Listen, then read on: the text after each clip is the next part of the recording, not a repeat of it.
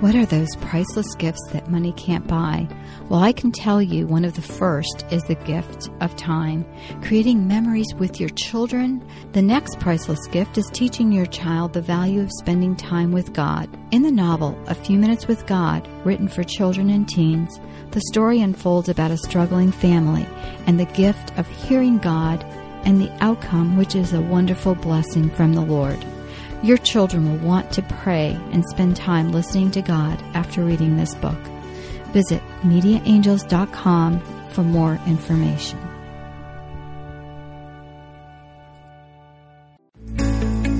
This podcast is a production of the Ultimate Christian Podcast Network. Do you want a more intimate walk with God?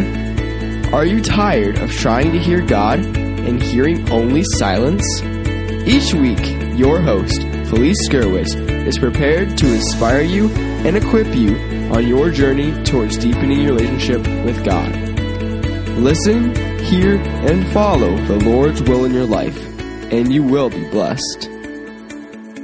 Hi and welcome. My name is Felice Skirwitz, and this is an episode of A Few Minutes with God podcast. Today we are going to talk about leading by example. Don't get nervous. This doesn't mean what you think it does. This is episode 174, and you can find the show notes on the website. Also, check out Media Angels, and you can find some of my books and products there, like the One More Child book, as well as A Few Minutes with God. I think you'll enjoy both of those. Well, our topic today is a really interesting one, and one I've thought about long and hard, especially when I see such bad examples out there of what Christians should be. For example, when you're leaving church and everyone's trying to rush the other person out of the parking lot and nobody's letting anyone in, things like that just make us shake our heads and say, gosh, we just left church. And then we look at our leaders, our pastors, those who know better, and sometimes our leaders let us down. And when we see that, we lose heart and we think, okay, this is it. The world's ending tomorrow. But Jesus said in Matthew 28:19-20, "Therefore go and make disciples of all nations, baptizing them in the name of the Father and of the Son and of the Holy Spirit, and teaching them to obey everything I have commanded you. And surely I am with you always to the very end of the age." Jesus didn't say, go forth and be perfect. When we look at leadership, we see there is pretty much not perfection, to say the least, and we should see leadership as giving us that example that we need to follow. But it means that we need to look at what we can do and not where others have fallen short. I think in so many ways that we get so caught up in what's wrong with the world that we're not looking at what's right with the world. And I'm not even talking about the world in the sense of, what's going on around us, but what God has given us and appreciating those little things. When I was in college, many people thought I needed saving, and I was a Catholic and in my mind a Christian, but my Christian friends thought something was lacking in my walk with the Lord, so they asked me to pray a salvation prayer and join a Bible study. So I read the salvation prayer and thought, sure, I really believe this, and the Bible study, why not? But it was still, you need to do this and you need to do that, and it needs to be this way and only this way. And so I found that good people who are well-meaning and want to help others and bring others closer to the Lord, and they want to do that, they want to make disciples of all nations, well, sometimes it pushes people away. If we sat together and chatted, I'm sure many of us come from different denominations, and many will say that their church is the only way. But here's the thing. How are you leading, and how are you giving others an example of the love of God in your heart? How do you do that? How do you lead others to Christ? I used to think that not only did we sow the seed, but we needed to reap, and I would get so frustrated that I wasn't seeing any fruits of my labor until my husband reminded me that that was not my job. A lot of times, our job is only to plant seeds and let the Lord do the rest. Did you know faith is a gift? It is a freely given gift, but it is a gift. And not everyone wants to accept that gift. When we lead, we show, and we demonstrate, often without words. A quote that's attributed to St. Francis of Assisi says, "Preach the gospel at all times, and if necessary, use words." And there's many who say that St. Francis never said this, but I like to believe that he did, because my parents taught me this at an early age. St. Francis being one of the favorite Italian saints who denounced his world wealth and went on to preach the gospel all his life. When we have God's love in our hearts, we are in communion with Him, and there's no need to use words. There's no need to tell people what to believe or not. There's no need other than to show. And how do we do this? We start with our own families. We start with those we love. That's what my friends did with me. They loved me. They wanted what was best for me. And yet, at some point, we had to agree to disagree. Why is it that we hurt the people we love the most? We hurt those who care for us and who are immediately there in case we need them. And yet we push them away.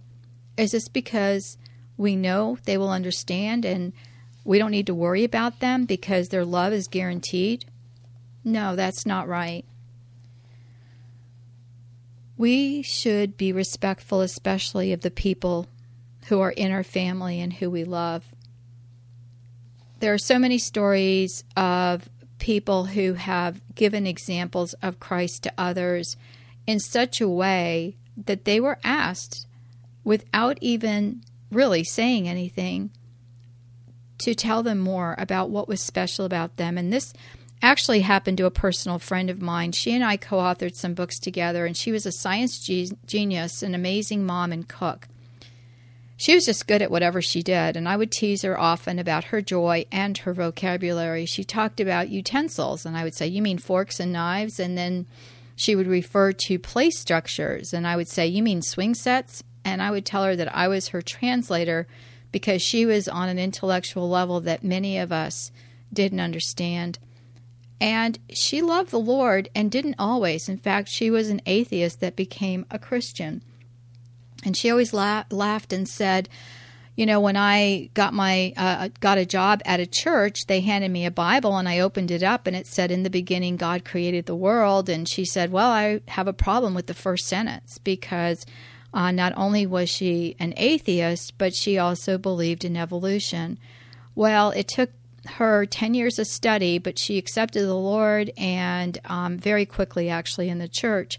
But it took her 10 years to study the differences between creation and evolution, and a lot of our writing projects were based on that.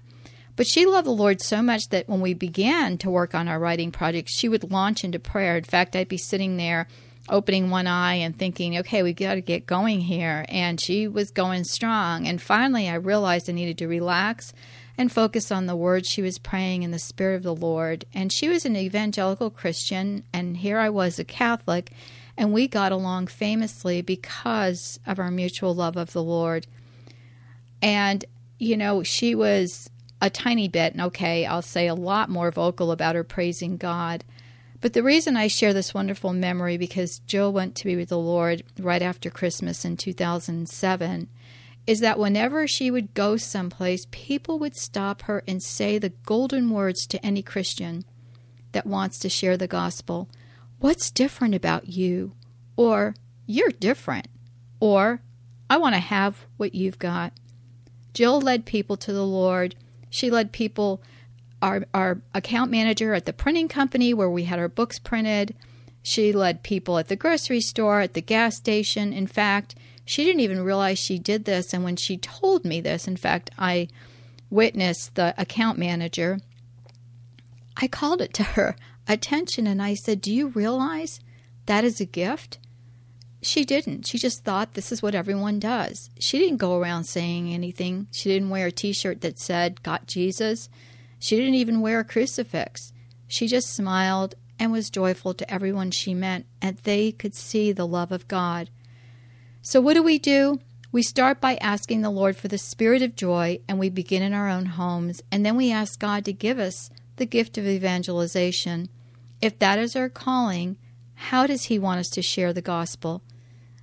Is it to learn in the quiet of our home? Is it to reach out to someone at church or in the grocery store that looks like they need a friend? I look around me today and people are afraid. It's a spirit of fear that holds people ransom, and the evil one feeds on fear. Joyful people who love the Lord are not fearful people. There is no way that we can be fearful and lead by example. If you're fearful, pray this prayer, 1 John 4:18. There is no fear in love, but perfect love casts out fear, for fear must do with punishment, and whoever fears has not reached perfection in love. Ask the Lord for His infilling, His love, and ask the Lord for a deeper relationship with Him. These are prayers that He does answer. We can only lead if the Lord requests it. Let's pray. Dear Lord, I ask You for that spirit of joy to overcome any negativity or fear in my life, and in the name of Jesus, I ask that You take away any fear or anxiety. Anything that is not of You, I put at the foot of the cross. In Your precious name, Lord Jesus. Dear Lord, I ask You to fill me with the opposite of fear. Fill me with the spirit of hope, of love, of peace, and of joy. And I ask for the following needs in my life. And I pray this in Jesus' precious name. Amen.